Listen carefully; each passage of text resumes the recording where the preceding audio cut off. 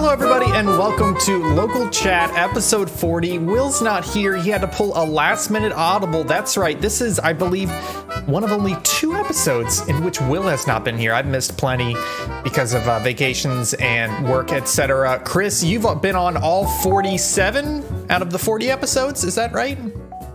That seems pretty damn close at this point, Ian. Very accurate. Am I the most common guest? I don't know. Other than you, I guess.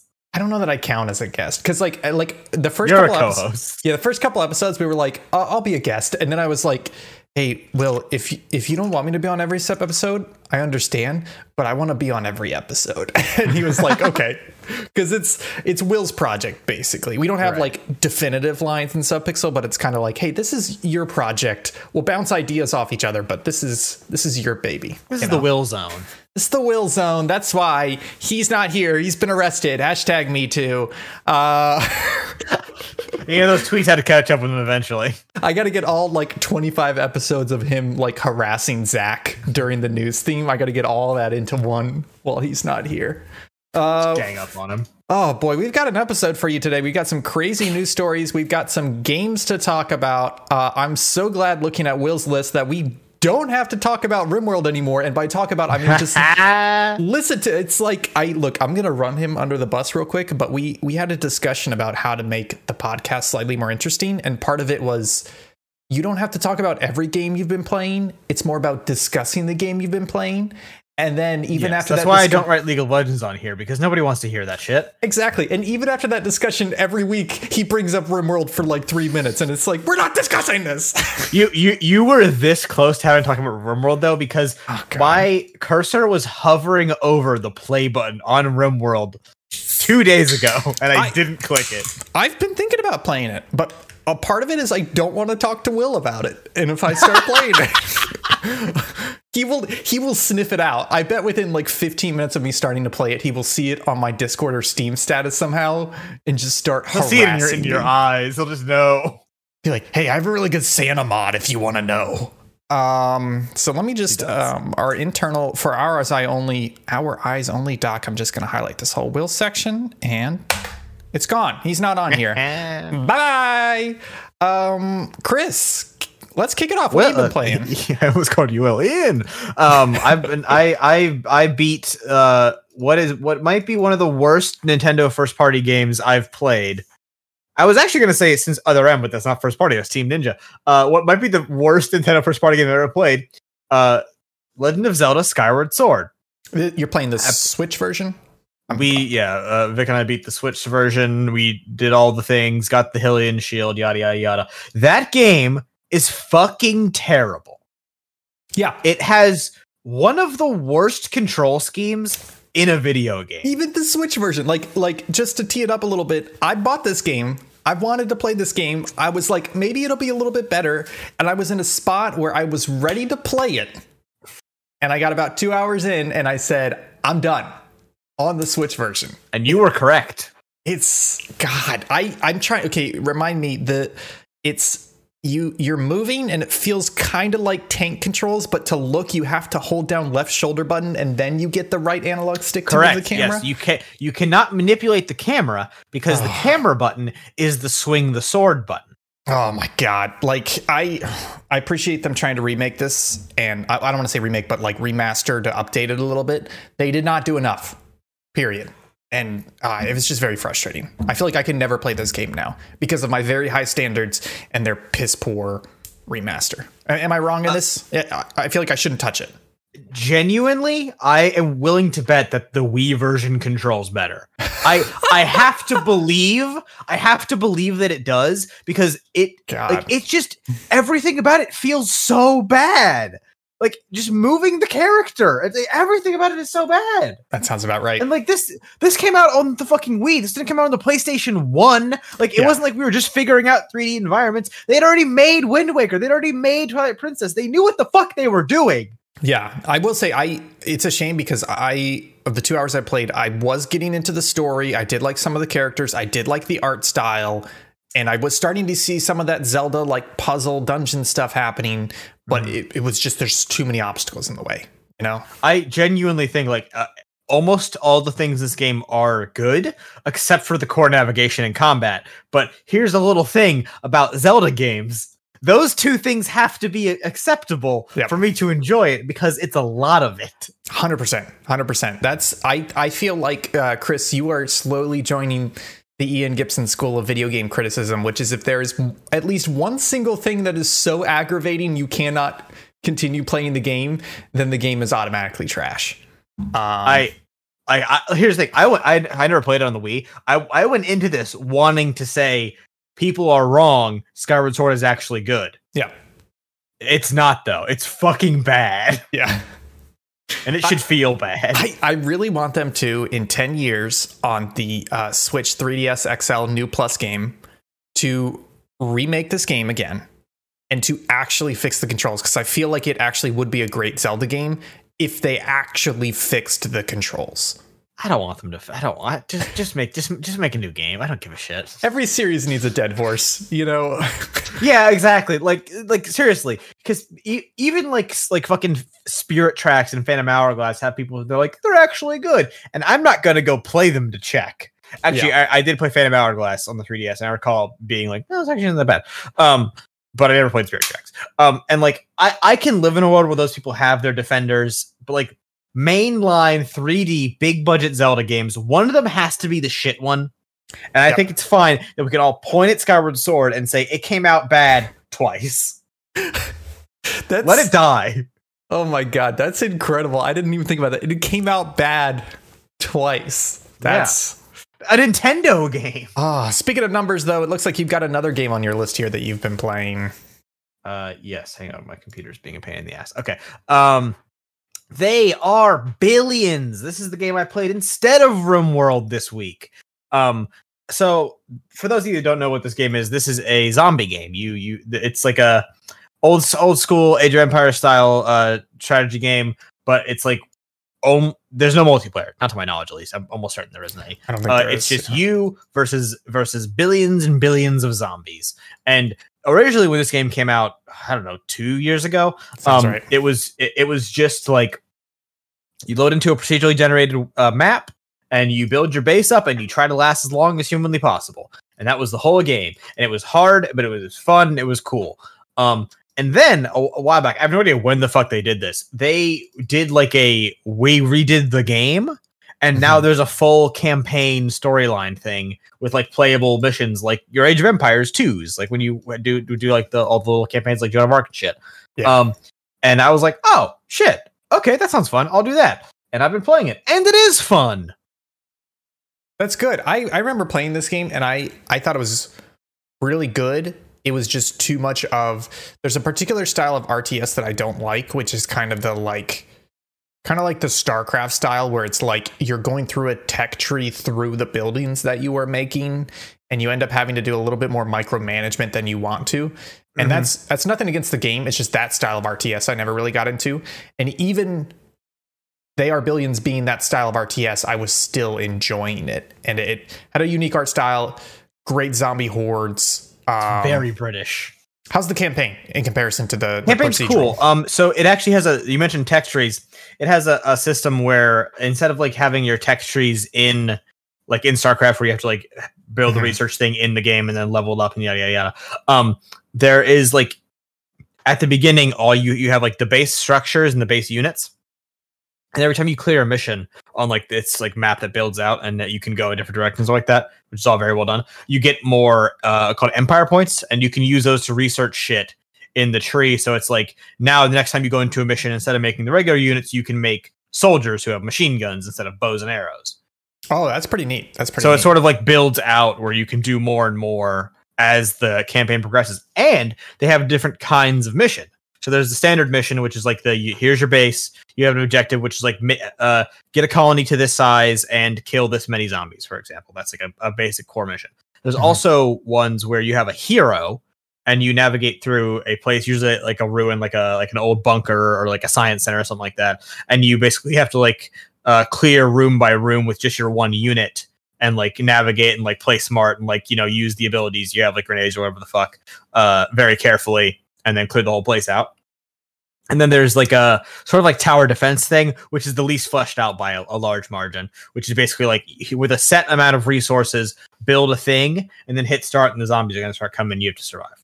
Oh, okay. That's kind of cool. That one's probably the worst. I was very impressed by the ones where it's like take your little hero dude into an area and then do stuff. Oh, yeah. Because this game did not need to have that. And the fact that it did, I was like, that's extra work. And that's always a risky mission type for RTSs, where they kind of just strip away. I don't want to say they strip away the strategy, but they strip away the multi-units and have you control one unit. It's kind of a big game design gamble. They did it well. Also, some missions have other units you can find. Mm-hmm. And like you can like say for one, you save some guys from a prison cell. And they're like, we're willing to help you. And then halfway through the mission, they turn on you. And I was like, whoa! That's crazy. That's crazy. Because I had saved goons before, and they were like, well, join your colony. Blah, blah, blah. That's crazy. It was cool. I'm glad to hear that game. Like I feel like it hit pretty big. I mean, not like Among Us big or anything, but it hit pretty big for an indie release. And I'm glad it had big like Twitch bait potential. Yeah. And I'm glad they're adding to it, and it's doing well. So leads me to my next question. Is Guilty Gear, is that the fighting game? That's a fighting game. Okay. That's a punching game. What is Guilty Gear Strive? You've got it here on your list.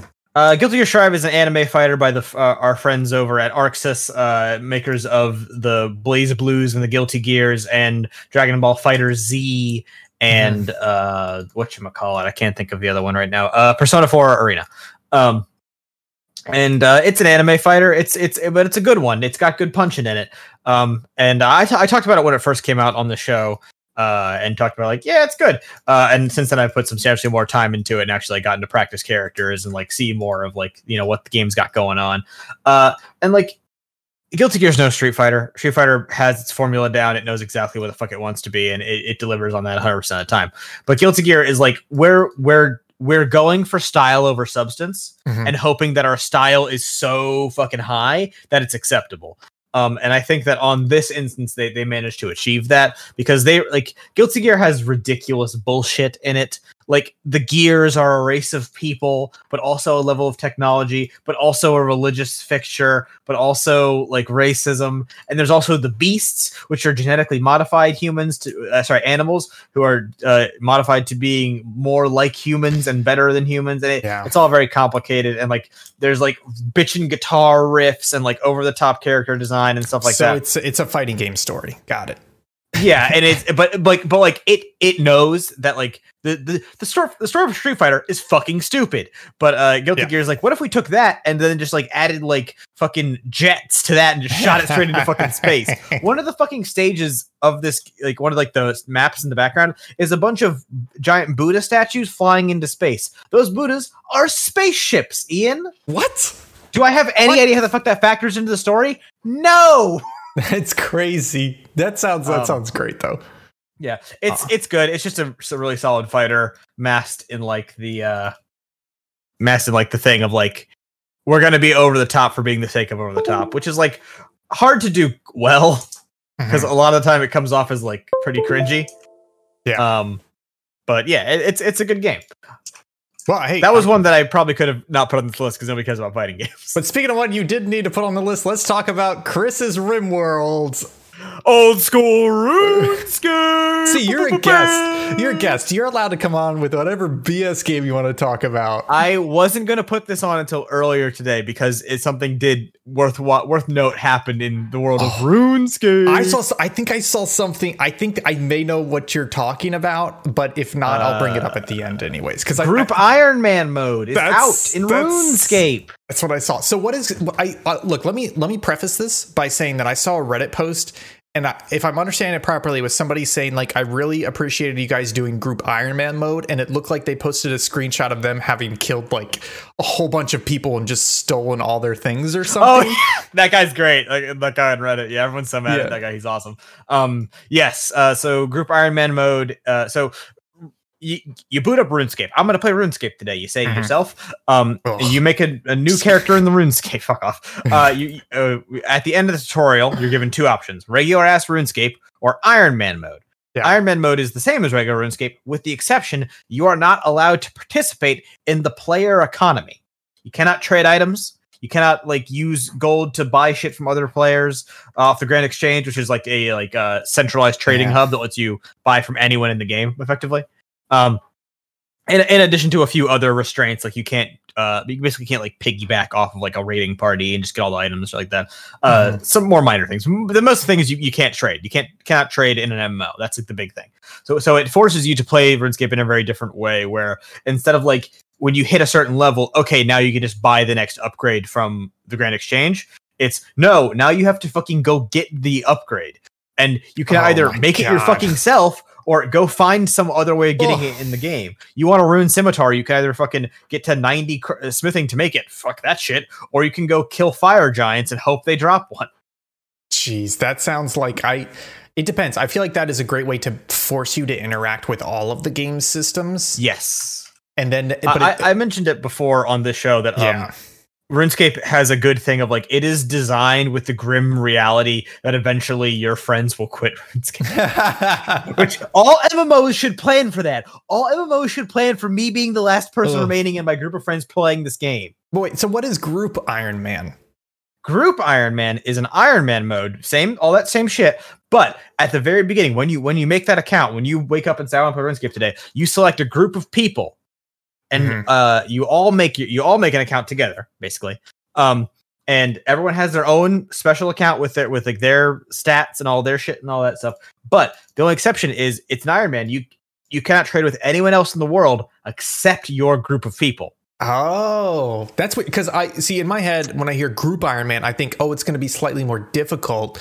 But no offense, but that sounds like it makes it a little bit easier. It is.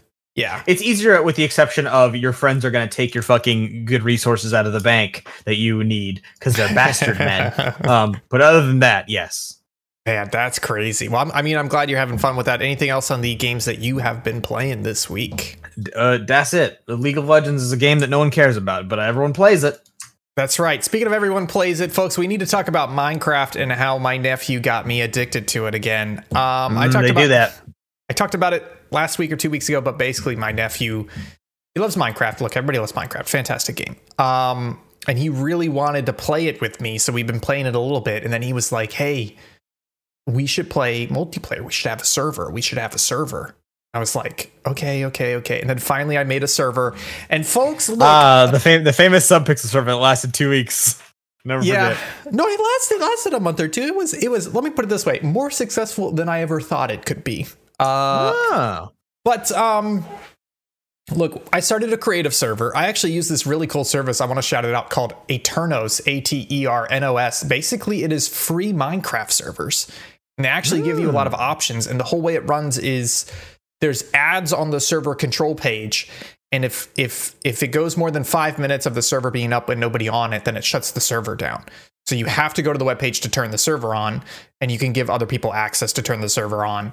That's pretty smart. But they run ads on that page. So that's just enough for them to run the servers and to offer a little bit of hardware so you can run some mods on it. But anyways, we've been running a creative server. And look, long story short, I'm basically running a Minecraft server for a bunch of like 8 to 12-year-olds, including my nephew and his friends from the neighborhood. And your Roblox is going to catch up with you, man. You got to be careful. I know. We built a whole town. I may have built a church with the burning cross on top of it. Well, look, in my defense, I didn't build the burning cross. Somebody else wanted to. And so they did. And also I was building a castle, but then they said it looks like a church. And quite frankly, they were right. It did look a lot more like a church. So I turned it into a church. But we have like this little town and it's creative mode. I love creative mode because it's just like build whatever you want. So we have a little swimming pool. We got a castle. Yesterday, my nephew was like, we could only play for like 15 minutes. And he was like, hey, let's have a building competition. So we built some stuff in the town and then we like showed it off to each other. We only had 15 minutes to build it off this theme that he picked. I don't think we had a winner, but it was me. Clearly. Nice, good job. I say, yeah, you better beat those kids. I will say, my nephew's pretty good though. He's been playing for a while, so he does make some aesthetic, like architectural decisions that I'm like, oh wow, I never would have thought of that. That's cool. Art Nouveau. I know. Minecraft, man. Minecraft is great. It's just like if I had any sort of guts or motivation or balls, I would be an architect among many other professions. But I'm not, so Minecraft is my architectural output. Does that make any sense? You ever feel like that playing Minecraft? I actually, when I was a kid, you know, like when you're a kid, It's like, I want to be a firefighter. I want to be a spaceman. Yeah. According to my mother, the first time anyone asked me that, I said I want to be an architect, which is like the furthest thing from any job I would ever actually have. But I find that so fucking funny that like 6-year-old me was like, I'm gonna be an architect. Architect. Yeah. So like, I can't even know what the fuck that word meant. Probably not. No. So it's just so much fun playing with these kids. And it's not like I'm showing them Minecraft either, because even though they're little, they've been playing for 4 or 5 years, you know, like, like my niece she's 3 or 4. I think she's 4. I can't remember. And she's just now getting into Minecraft. So even though they're young, they've still been playing Minecraft for a while, and they're like, oh, check out this technique. Like my nephew showed me how to make a table, and it's like you put a fence post, and then you put a piece of carpet, and it looks like a table because the carpet is thin and it covers the whole square. So all this crazy stuff that it's just a lot of fun. The other game I've been playing, Chris, have you heard of this little game, this little indie game? It's out on Game Pass called Art of Rally. No, I'm going to guess this is a racing thing and not a racism thing. It's both. No, I'm just kidding. Oh no. Wait. No, we don't have time for a game design exercise. Anyways, hey, Will's not here. We can do what we want. I just wanted to bring it up because Art of Rally, it was on Game Pass, and I do like racing games. Rally driving is... Chris, tell me what you know about rally driving. It is a type of... I almost said drive racing. It is a type of like racing, the driving type, where... So a person drives for a length of the race, and they get to a certain point, and then the next driver I don't know if it's like they take the car or they just keep going. No, is that not what that is? No, it's basically like if you picture. Okay, well you're from the rural South in a way. At least I don't think you're from the urban South. I'm from the most urban part of my shitty state of South Carolina. Oh, okay, but you still know rural back roads, right? Oh yeah. So just picture it. Basically, rally started in Norwegian countries because there's a tall tale. I don't know if it's true or not. They talk about it in Art of Rally. I don't know if it's true, but basically that this guy in the 70s was going to be late to the sauna, that he was meeting his friends there, and so he had to drive as fast as possible down these like dirt, snowy back roads of you can't miss that Norway. sauna. Yeah, and so the whole idea is that you're on these back roads. They're typically not paved. It's point-to-point racing, so they basically pick like, here's a back road that goes 12 miles, and it's typically single lane. There's no markings or anything, and it's just go as fast as you can. So it ends up being a lot of like threading the needle racing, and there's a lot of like dirt and gravel, and you're doing a lot of sliding and stuff. And it ends up being very technical. I'm terrible at it because it's a lot of like it's kind of like a boat where you have to think about when you want to turn in a boat, you can't turn on a dime. You have to like start the maneuver early. And it's a lot like that in rally racing where it's like you don't turn at the corner, you start to turn before the corner so your car can slide out, lose a little bit of speed, and then be oriented for the turn. So anyways, Art of Rally is basically kind of like a top-down rally racer. But what I really like about it is that rally racing used to be huge in the 70s and 80s. And it's kind of this weird... thinking about how to put it. So this is not a race game where they're just like, hey, here's some tracks and some cars, have fun.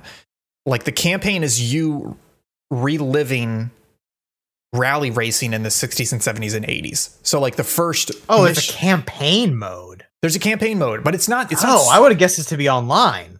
No, at least I think there's a little bit of online, but there is a campaign mode, but it's not super strict or realistic, but it's just like, hey, 1968, and it's like, these are the rally cars you have. Rally has just started. There's one race this year, and you run the race. And then the next year, it's like, rally's a little bit more popular. Somebody introduced a new BMW car. Now you have 2 cars to choose from, and now there's 2 races.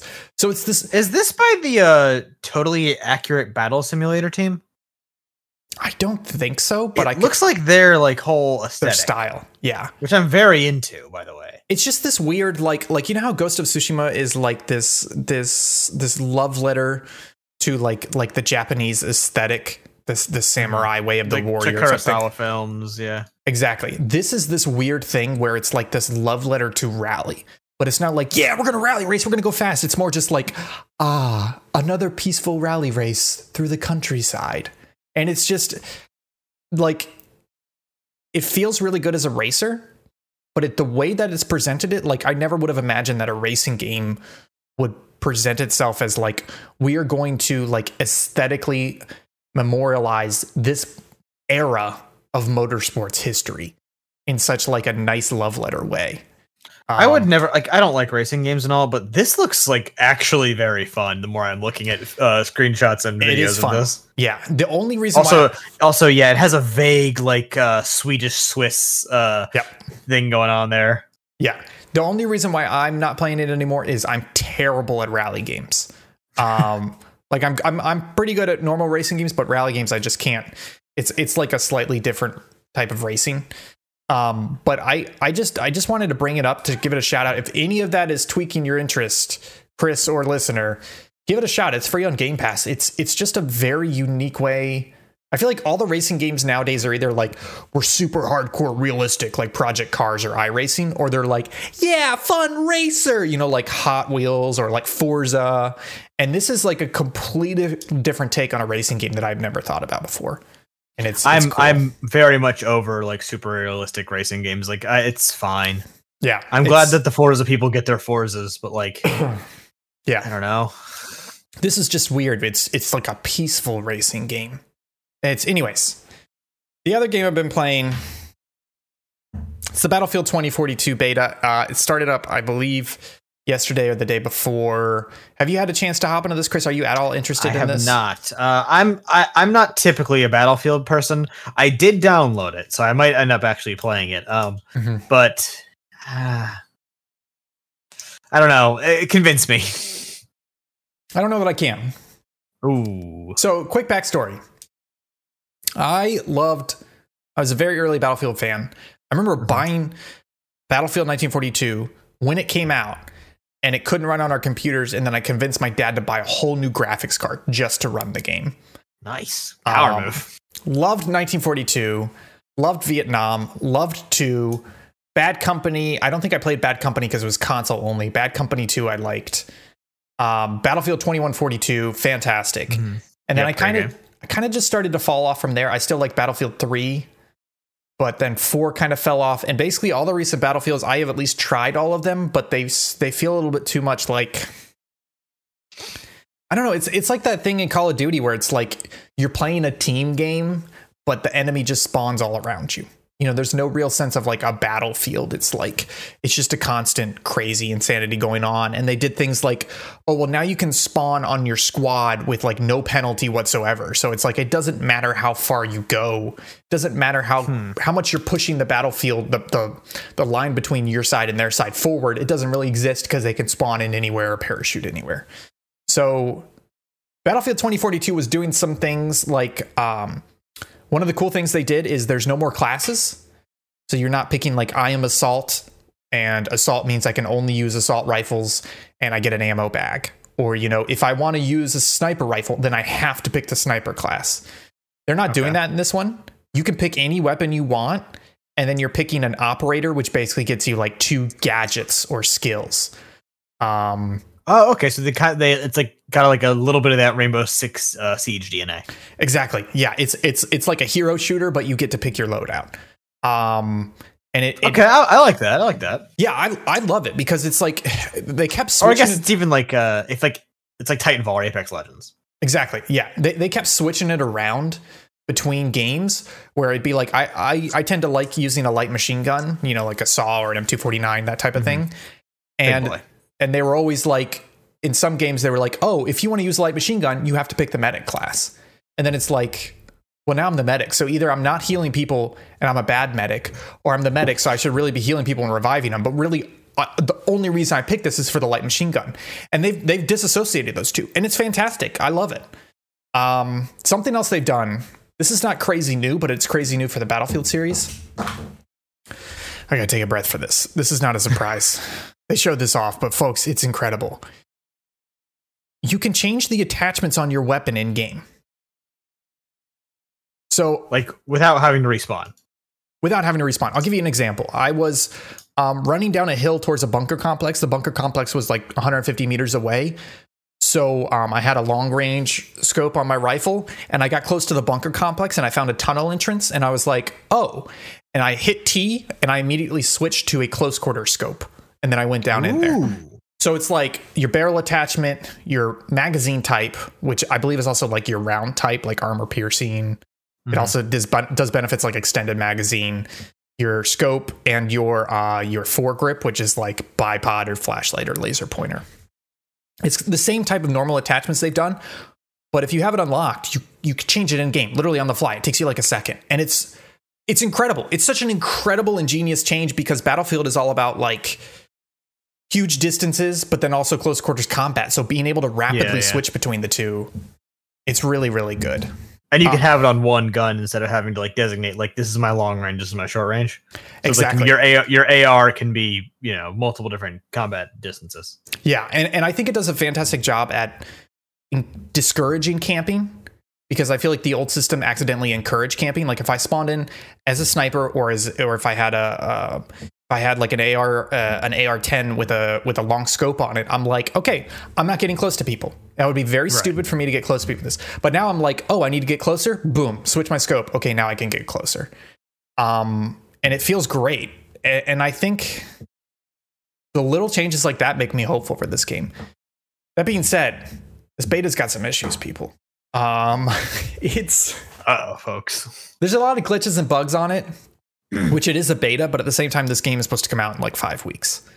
And I believe they admitted that this build of the beta is from July, which is not that old. Oh, no. So it has a lot of glitches. It has a lot of performance issues.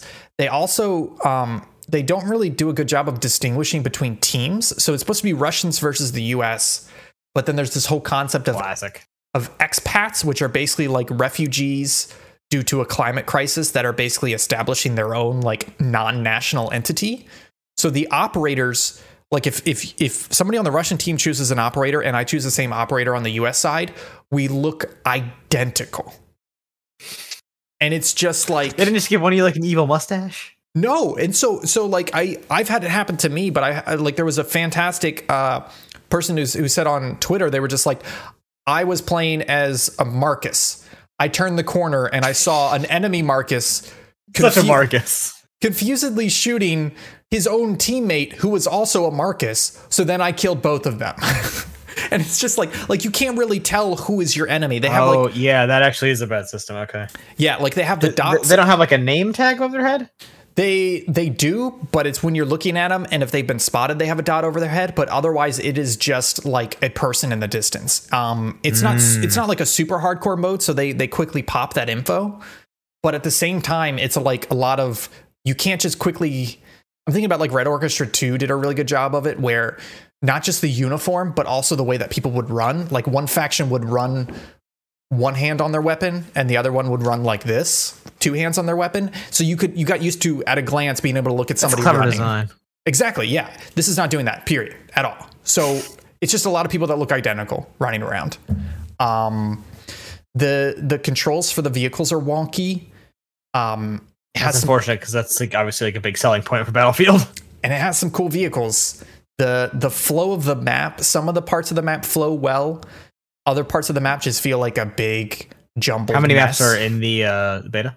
Just one. Oof, it's a pretty nice, it's a beta, so whatever. Yeah, it's a pretty nice map, but basically the northern part of the map feels pretty good. It's this whole rocket complex thing. The southern part of the map is just like this weird jungle area, and there's like 2 points that nobody ever captures because it just feels awful to fight there. And I can't really comment too much on the movement or the shooting because I'm not great at these games. So part of it is I don't know what's me being bad versus the game being badly designed. But there's a lot of comments online about people saying how the movement feels awful. It's too quick. Like there's a slide crouch now and people like turning around quickly and no-scoping people, which typically you couldn't do in Battlefield. It was more of a Call of Duty thing. It's much more of a COD thing. Yeah. Yeah. So I am enjoying it, but I think part of my enjoyment is just that I really like the changes that they have made, and I'm coming back to Battlefield after a long time away. I think each person's going to have to. I highly recommend playing the open beta. It's on for the next couple days, I believe, on all consoles, well, except for Switch, and on PC, because I think it's going to be an individual decision for each person, which is a little bit of a shame, but who knows? We'll see how it goes. I feel like at this point, I'm not going to pay $60 for a shooter. No, but it's not going to happen. Folks, I found a legal loophole. Oh. I found something called, so do you know about EA Play? Yeah, it's just their fucking Games Pass, right? It's their subscription service. So if you pay $15 a month for EA Play Pro, which I believe is PC only, you get the Battlefield 2042 Ultimate version. Get access to it. So for me, I'm not going to spend $60 for Battlefield 2042 base version day one. I'm just going to pay $15 for that first month, get the Ultimate version, play it, and if I'm still playing it, maybe I'll pay another $15 the next month. Ian, that's not a loophole. That's just doing that's just like doing one of the marketing schemes they want you to do. I feel like I'm cheating them. It's like the Ultimate version is $110 otherwise. Yeah. So it's just like, what the fuck? I know. I'm paying $15 to play the game for a month, which is all I would probably play it anyways. That is so much money. It's just like and the other thing is, like, I don't know about this yet, but typically with EA Play, which is the like $5 a month version, which is consoles and PC, you typically get like a 10-hour free trial of new games where you can basically play it for 10 hours. Mm-hmm. So if that is available for Battlefield 2042, I don't recommend anybody buy this game flat out. I think you should do EA Play or EA Play Pro and give it a trial or play it for the month before you start putting money into it, because make them earn your money. Exactly. Yeah. This beta is a little rough. There's a lot of promising stuff in it, but they have a lot to fix. And I think the big concern ultimately is this is too much for them to fix between a beta and a release. So who knows? We'll see. Battlefield 2042. I'm excited for it. Chris is getting it. Will's getting it. Nope. Will's brother's probably getting it. We're going to have a big squad going. I know David's getting it. I would like to roll together a squad. I think it would be fun to roll with a squad. How many nerds in a squad? I think it's 4 in a squad, 4 or 6, and then it's 128 players, which it's no mag, but it'll do. It actually feels pretty good. I've had some moments where the map flow works. So like you'll literally be running across a runway, assaulting a point, and you look to your left and your right, and there's literally like 20 or 30 of your teammates running with you. Yeah. And you've got like 10 helicopters in the air bombarding, and there are moments. It's got like early Planetscape energy. Exactly. Yeah. It's got some PlanetSide was that game called? PlanetSide. Yeah. PlanetSide. Yeah. That player count, when it works, man, it's working. It feels pretty good. Anyways, let's get the news in here. But first, we got to get Zach on the scene. The news theme. Zach, come on in.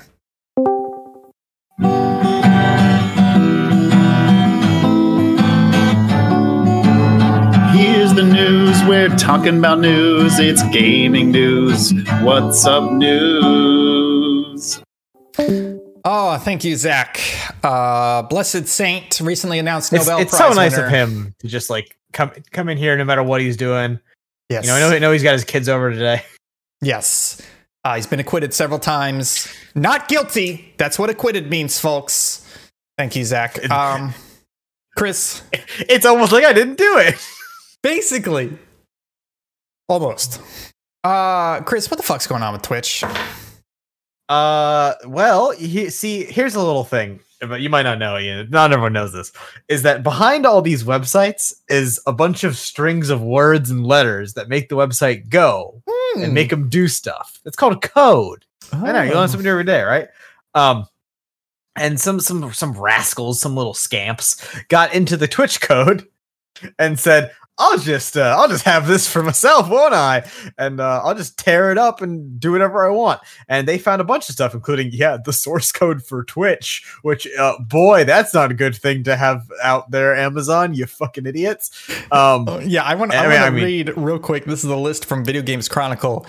The leaked Twitch data reportedly includes the entirety of Twitch's source code with commit history, Creator payout reports from 2019, mobile, desktop, and console Twitch clients, proprietary SDKs, which is software development kits, and internal AWS services used by Twitch. Every other property that Twitch owns, including IGDB and CurseForge, an unreleased Steam competitor codenamed Vapor from Amazon Game Studios, and Twitch internal red teaming tools, parentheses, designed to improve security by having staff pretend to be hackers, end parentheses. This is pretty big. 125 gigabytes of very important information. I will say, damning information, some would say. Yeah, I will say, I saw some security industry quotes on different articles saying that it looked like whoever released this did clean up the data a little bit, in that they went through, they made sure that the user data was encrypted, so there are encrypted user passwords, but also that they scrubbed out any addresses or any credit card information in there, that they made sure that the release was relatively harmless to individual Twitch users. But that being said, that those encrypted passwords could be cracked one day. So change your password. That also just makes everyone think, oh, wonder if this is an internal Twitch maneuver here. Huh? What are the chances? Yeah. Also, I wonder if this is a bit of a... I forget what the term is, but basically hackers who do good by punishing bad companies with all the negative publicity Twitch has been getting lately. This has been pretty crazy. There's some interesting stuff in here. Any thoughts on the revenue list, which is basically a per month payout? Man, Critical Role makes a lot of money. They do make a lot of money. And okay. Critical Role, number one, first of all, before we talk about this, I know my stance, which I'm going to say it here, is de facto Subpixel stance. I saw some websites and some community discords basically saying we are not going to discuss the numbers of the payouts to individual creators, and we will ban you if you talk about them. What's your stance on that? What do you think about that? Fuck that shit. I know. That feels like when your employer tells you. I'll talk. Yeah, exactly. I was gonna say that's some fucking like, oh, you're not supposed to talk about how much you make to your coworkers. That's impolite. No, it's not. It's you trying to prevent collective bargaining because that's how fucking unions get formed. Fuck this shit. I want to know exactly how much people make so I can dunk on them appropriately. Critical Role doesn't deserve $10 million. There, I said it. I agree with you. I've tried to listen to Critical Role. It's not good. It's not that good. Actually, Matt Mercer's great. The players are awful. There, I said it. I said it.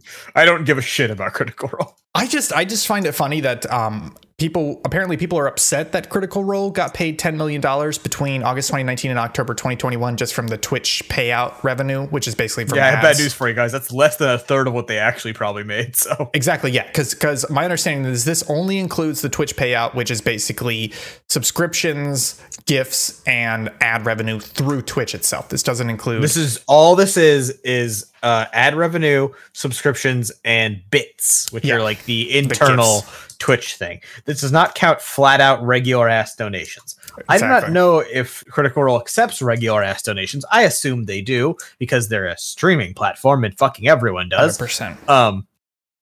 But yeah. So and the vast majority of money gained by Twitch streamers is donations. I just want to dive down the discourse hole real quick because I saw some people apparently being like, oh, Critical Role gets way too much money. Not because of the quality of Critical Role, but just being like, all they do is stream D&D. And then other people being like, do you realize that they have like 30 people on their production staff to make Critical Role? In which case my response is, how do you need 30 people to make a D&D stream? Like, yeah, you need a couple people behind the camera and a producer, but do you really need that many people? You're diluting that $10 million too much, buddy. I highly doubt that they have that many people on every single shoot. That seems ridiculous. I mean, they have to pay they have to pay the voice cast, which is a substantial voice cast and stuff like that. I mean, like, here's the thing. Do I personally think that Critical Role is a $10 million property? Fuck no. Do I think it's like a $30 million property, which probably is how much it made in that time period? Also, fuck no. But they did it, so fuck off. Yeah, good for them. I don't like the program, but it doesn't mean that oh, we should stop supporting them because they made X amount of money. No, it's fucking ridiculous. They earned that dosh. Yeah. Also, I'm 100% on board with these numbers being public. not that these numbers are public, but these numbers being made public against Twitch's wishes, because there was a lot of things around like Ninja getting huge payouts, moving to Mixer exclusivity, I can't remember the number, but I bet if you go back, it's probably marginally more than he would have made staying with Twitch with this payout, because this is $10 million in 1 year. I'm looking down. The number 10 Lyric made 2.9 million in a single year. A lot of these are solo streamers making a lot of money. So people being like, oh, that Mixer payout is crazy for the exclusivity deal. And I'm looking at it going, no, there's plenty of money on Twitch too. I'm glad these numbers are in there. No, it's just that he got a guaranteed contract, like where he could go somewhere else and still get the same amount of donations from people. It doesn't affect anything. Yeah. Mixer. I also saw some people talking about how I think it's the top 100 that is in this list, and how that only represents like 0.01% of all Twitch partners. So the full hacked list is the top 10,000. So it's substantial. I don't know. Look, I'm a little bit biased here. Subpixel, we make fantastic content, but I feel like, let me know where you guys sit this. You guys are at Save Data. You guys are doing better than us, but no offense, but you're still not cream of the crop. And I feel like this is just, no, we're not. We didn't make the top 10,000, baby. This hurts me. And let me tell you why it hurts me, because, and I'm going to get a little bit of an ivory tower. I'm going to get a little bit snooty here, but I've seen some of these streamers. They don't put a lot of effort into their streams, but because they end up being favored by the Twitch algorithm, and they get favored and they get on the front page and all this stuff, they get featured by Twitch so much, and it's so much easier for them to get viewers. And then they get this much money out of it. And I feel like the whole system is just horribly flawed, because there are people like you and I and Subpixel and Save Data that are putting in a huge amount of effort and making incredible content, a lot better than stuff on this list. And we're getting like 0.00001% of these viewers. It's crazy. Yes. Yeah. That's how that is by design, Ian. Like that is not a like something falling through the cracks. That is exactly what they want to happen and how they want it to happen, is so that like because so this is something that we talk about a lot at work, because I work in a social media department of a very large company. And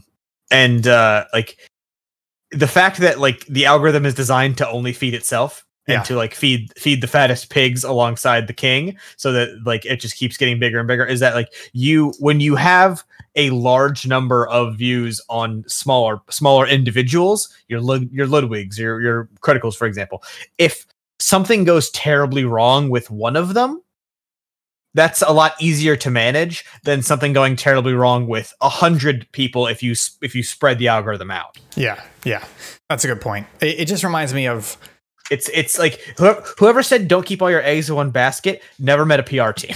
Yeah.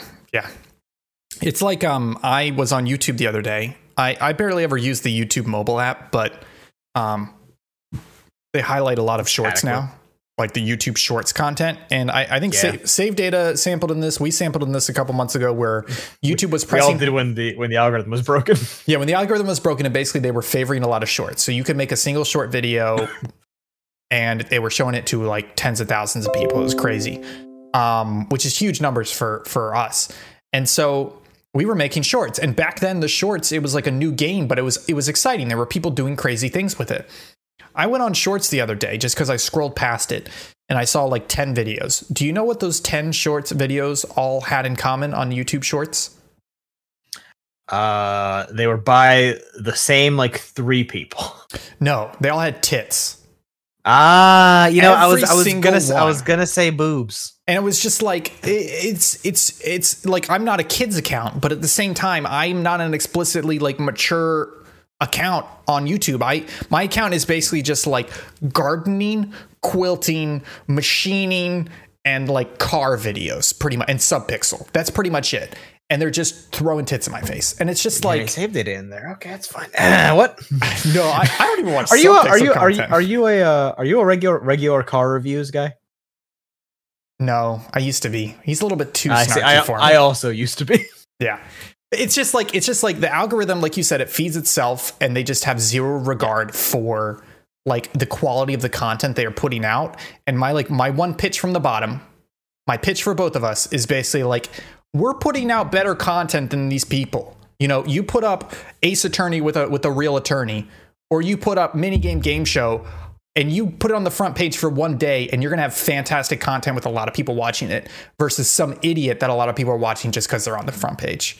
Yes. I'm feeling sassy. But YouTube likes the story of like a content creator who spends 10 years to finally break that 100K, because then they're deemed like, it's also a thing of like, it's weird. It's YouTube's own weird vetting process where they're like, we're testing your commitment to this shitty platform. That's true. That's a very good point. You know, they can't just make you popular one day. They expect you to. Oh, no. They can. But I just mean I had a conversation with one of the heads of TikTok the other day. He was on like a meeting with my company, and like the ability of them to flip a switch and make someone famous is incredibly real. Let me tell you. Yeah, just look at what's that stupid singer's name that's had like 4 plagiarism suits against her and has been in the Biden White House.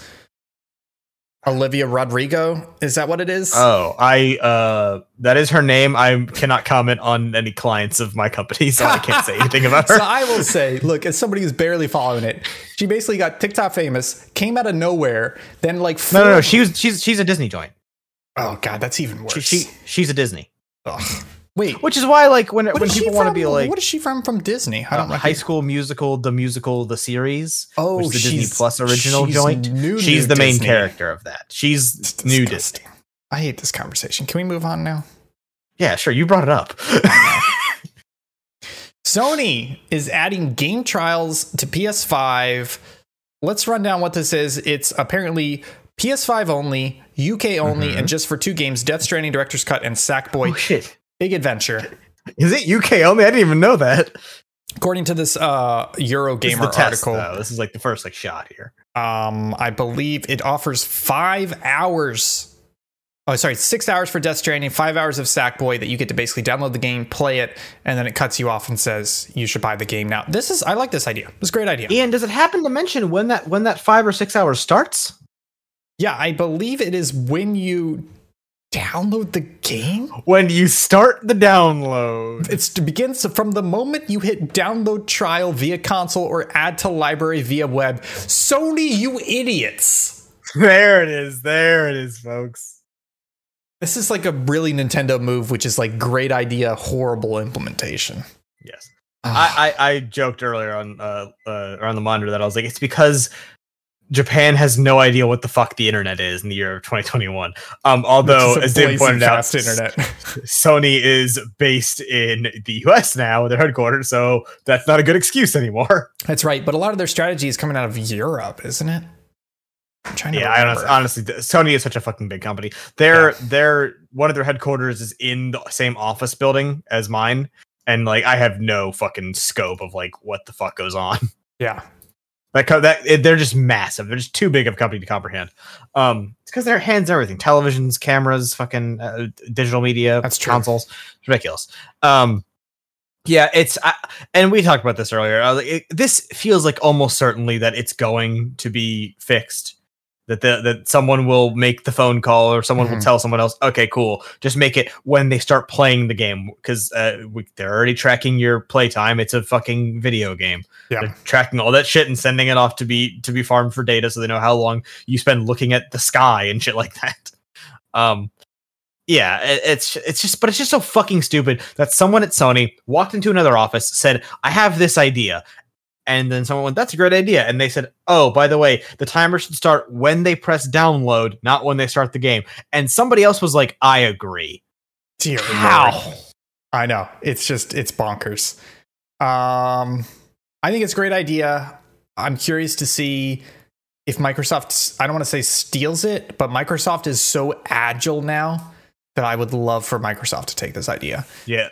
I will like this whole console cycle, I think, has been, and it's very early to say, but is being defined by like Microsoft is really trying. Yeah. And Sony is just being Sony. Yeah.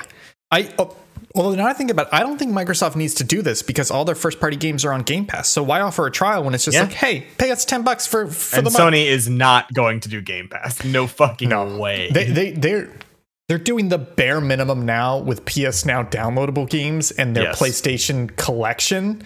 to like be like, look, we have that too, but they really don't. That's the only way to play the Sly Cooper games, by the way, in case you want to play the Sly Cooper games. PlayStation Now. Yeah. Oh boy. What a great system.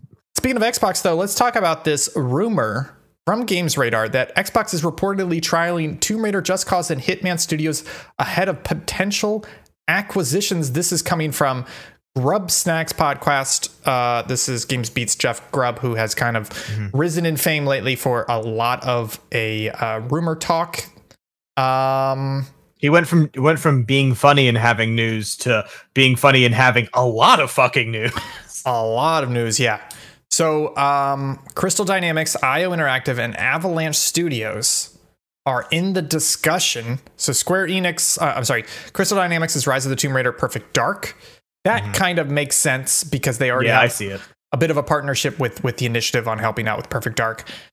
IO Interactive, I'm not sure how I feel about this one because they just went independent from Square Enix, I believe, and kept Hitman. And I will say that does seem that is very something that that is a very good corporate move on IO's behalf to break away from one corporate overlord, make yourself a lot more valuable, and then be bought by another corporate overlord is a the marketing person. If this was their intention, has justified their salary. I actually think that one is very unlikely unless Microsoft pays a fuckload of money. Yeah, which they've got. But unless there's a lot of zeros on that number. Yeah. Then you also have Avalanche, Just Cause 3, and Contraband, the newly announced Contraband. It's interesting as I'm reading through this article for the first time because, of course, I prepare for podcast. Grubb points out the fact that he believes Xbox is happy with its upcoming slate and is therefore looking to try out game studios.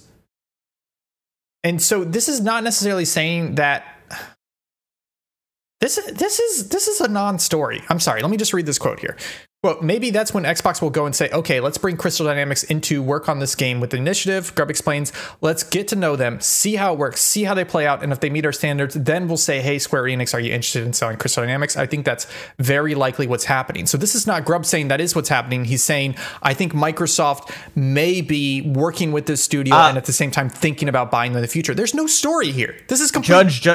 Judging by how Grubb talks on Twitter, I'm guessing that is a case of, legally speaking, I think this, because I can't necessarily say that I have on good authority this. I don't know, because he's a journalist. He could do that. He could say that. He could say, I have somebody on background saying this, but he's saying, here, I'll read this another quote and just count how many times he says think. Quote, I think that's what's happening with Avalanche, the studio that is making Contraband. I think they're on a tryout. Xbox are working with IO Interactive. I think IO Interactive might be on tryout. I think that's where they're at right now, where they're happy with it. So I think this is him just saying, I know the industry. I think this is what's going on. Yeah. I mean, there could definitely be a thing of with Xbox's internal projections for what they're seeing from this console cycle leads them to be a little more bullish on acquiring more stuff. Yeah. And which would make sense to be in the realm of I think, because it is hard to know that we're going to hit these sales numbers on all these games. So Halo Infinite's going to do as good as we think it is. Which Microsoft, I think more than Sony, is good about measuring that. They have a much more Western centric marketing and accountability thing of how games will sell. Whereas Sony just kind of Nintendo is the worst for this, just accounts that their fucking games will sell really well. And they're right more often than not, but also fuck off. I think that it makes sense though for a lot of those companies if those things seem to be in Microsoft's wheelhouse of things to acquire. Honestly, I think Avalanche is going to end up being one of the most valuable studios to acquire in the next 5-10 years. Not because Just Cause. I think Just Cause is a useless, valueless franchise. But that company knows how to make games with good engines. And they have their hands in so many different other studios' games. Yes, exactly. Yeah, so I think they're well connected in the industry and they're well respected, even though they just make Just Cause. Yeah, so I think looking into this story, this is less of a rumor and more of a future projection from a noted analyst. Yeah. But at the same time, this logic checks out. This would make sense. Let's move on to another story. China to ban video games featuring same-sex relationships, effeminate men, and moral choices. So let's talk about video games in China. They were illegal. Video game consoles were illegal in China for a while. Then they became legal a couple of years ago, but now they are cracking down on them again. This is a memo courtesy of the South China Morning Post from the state-backed gaming association, which says that games must not be viewed as pure entertainment and should instead convey a correct set of values. Games that feature queer relationships or effeminate males, the memo states, should not be approved for release in China. This is pretty worrisome, right? This is yes and no. So the whole like media should like put our youth on the straight and narrow and like the good path morally and all that shit. That's been like a China thing since the guy after Mao Zedong is Hua Gufang. I might be fucking that up. Someone's gonna correct me on the internet anyway. Fucking whoever. No. Fuck. We don't have any viewers. You can say whoever you want. Yeah, fuck it. It's the guy who succeeded Mao Zedong. Who gives a shit? He's dead. He can't stop me. That was like a big initiative. Like we need our men to be men, need to be taught that by the media they watch, and women don't need media because we hate women because we're China up until like 2014, and then only in name do they not hate women. This is a political dog whistle. I think fucking nothing is going to come out of this except maybe more censorship of ports to games in China, namely removing of LGBTQ plus like mentions. They won't change anything about the characters because that requires like a lot more work. They'll just change the voice line and move on with their fucking day. This is nothing. Also, like, look at fucking games coming out of China, like Genshin Impact, where it's like fucking half the goddamn characters are effeminate looking men. Like, fucking look at yourself before you comment where you that's shit. Anime. That's anime. It still counts. I think my concern with this is not so much. I think you're right. There is not like a strong censorship presence in video games from China right now, anyways, simply because there are not a lot of video games coming out of China, and China's not a huge video game market yet in the global world. But when you look at things like movies, when you look at things like the whole NBA China crisis, like China is such a huge economy that you have these international companies who are making international properties that are starting to bow to Chinese national interest and requirements and demands when making their properties just so that they can release it in China and the United States. But here's the thing, that will only proceed so long as the profit is there. Yeah. And kind of in a weird catch-22 type of way, they have locked down the video game market so much in China that the money's not there yet. Yes, exactly that. Yeah. Yeah.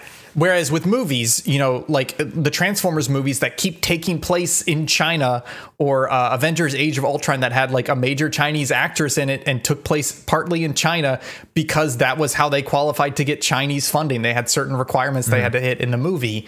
That's not happening in video games yet because there's not enough of a video game market in China. But my concern is that if we do get there, we're going to start to see some games essentially kowtowing to Chinese national policy. And that's going to be concerning. Yeah. My thing is that there is enough of a thing in China of people downloading VPNs to play games that aren't allowed in China as there is. The thing is, with any production, anything like this where you have to change shit to localize it, it's a cost savings thing. Well, are we going to make more money by putting this thing by changing the core values of this in order to get it on screens in this region? Because like at some point it doesn't fucking matter for Call of Duty. Call of Duty doesn't have important LGBTQ plus representation in their fucking media. But like something like, what's a good example? Life is Strange isn't going to be on the opposite end. They're like, we're not going to fucking ship to China because it's not going to be fucking worth it for us. Yeah, it's so not like play in China everyone's worried about this, but no mass media is going to have anything that is of such important substance that if it gets neutered and sent to China, it doesn't fucking matter. Yeah. I think this is one of those things that I want to keep my eye on because it could be heading in the wrong direction, but thankfully we're not there yet. Yeah. Well, folks, honestly, sorry, I just did one more thought on this because I had said in my head, like, if Overwatch mattered culturally in video games as much as it should have, because it could have been everything, and Blizzard ruined it because they're Blizzard, this would be a big thing because they have a lot of LGBTQ plus characters and they have a lot of diversity and stuff going on there, and it's a game that has big multiplayer and big international appeal. And guess what? It doesn't fucking matter because that game's shit. And on that news, folks, Overwatch is shit, and we're ending it with local chat. Folks, thank you so much for watching. Chris, thank you for joining us. Where can people find you and all the beautiful, beautiful content that you make? You can find me on the beautiful slopes of Gielinor. No, you can find me on twitter.com/SaveDataChris. You can also find all the jokes we do, dick or otherwise, on youtube.com/SaveDataTeam or SaveDataTeam on all the socials. We're there. We're hanging out. You can check out our Ace Attorney show, our Pokemon show, all that stuff. We make content about video games. Thank you so much for being on. I'm Ian Gibson. You can find me at Think Gibson on Twitter, and you can find Subpixel content at Subpixel Team on Twitter, Facebook, Twitch, Instagram, and TikTok. You can also find us at subpixelfilms.com. We've got a brand new documentary out on Skatebird. And folks, we've got something special coming up on Saturday. It's episode 2 of Spooky Pixel 2021. We're doing things a little bit different because, quite frankly, I can't take scary games anymore. We may be streaming a movie with Twitch watch parties, so check us out 9 p.m. Eastern. We're not sure what movie yet, so pay attention to our Twitter. But either way, we'll see y'all next time. Bye.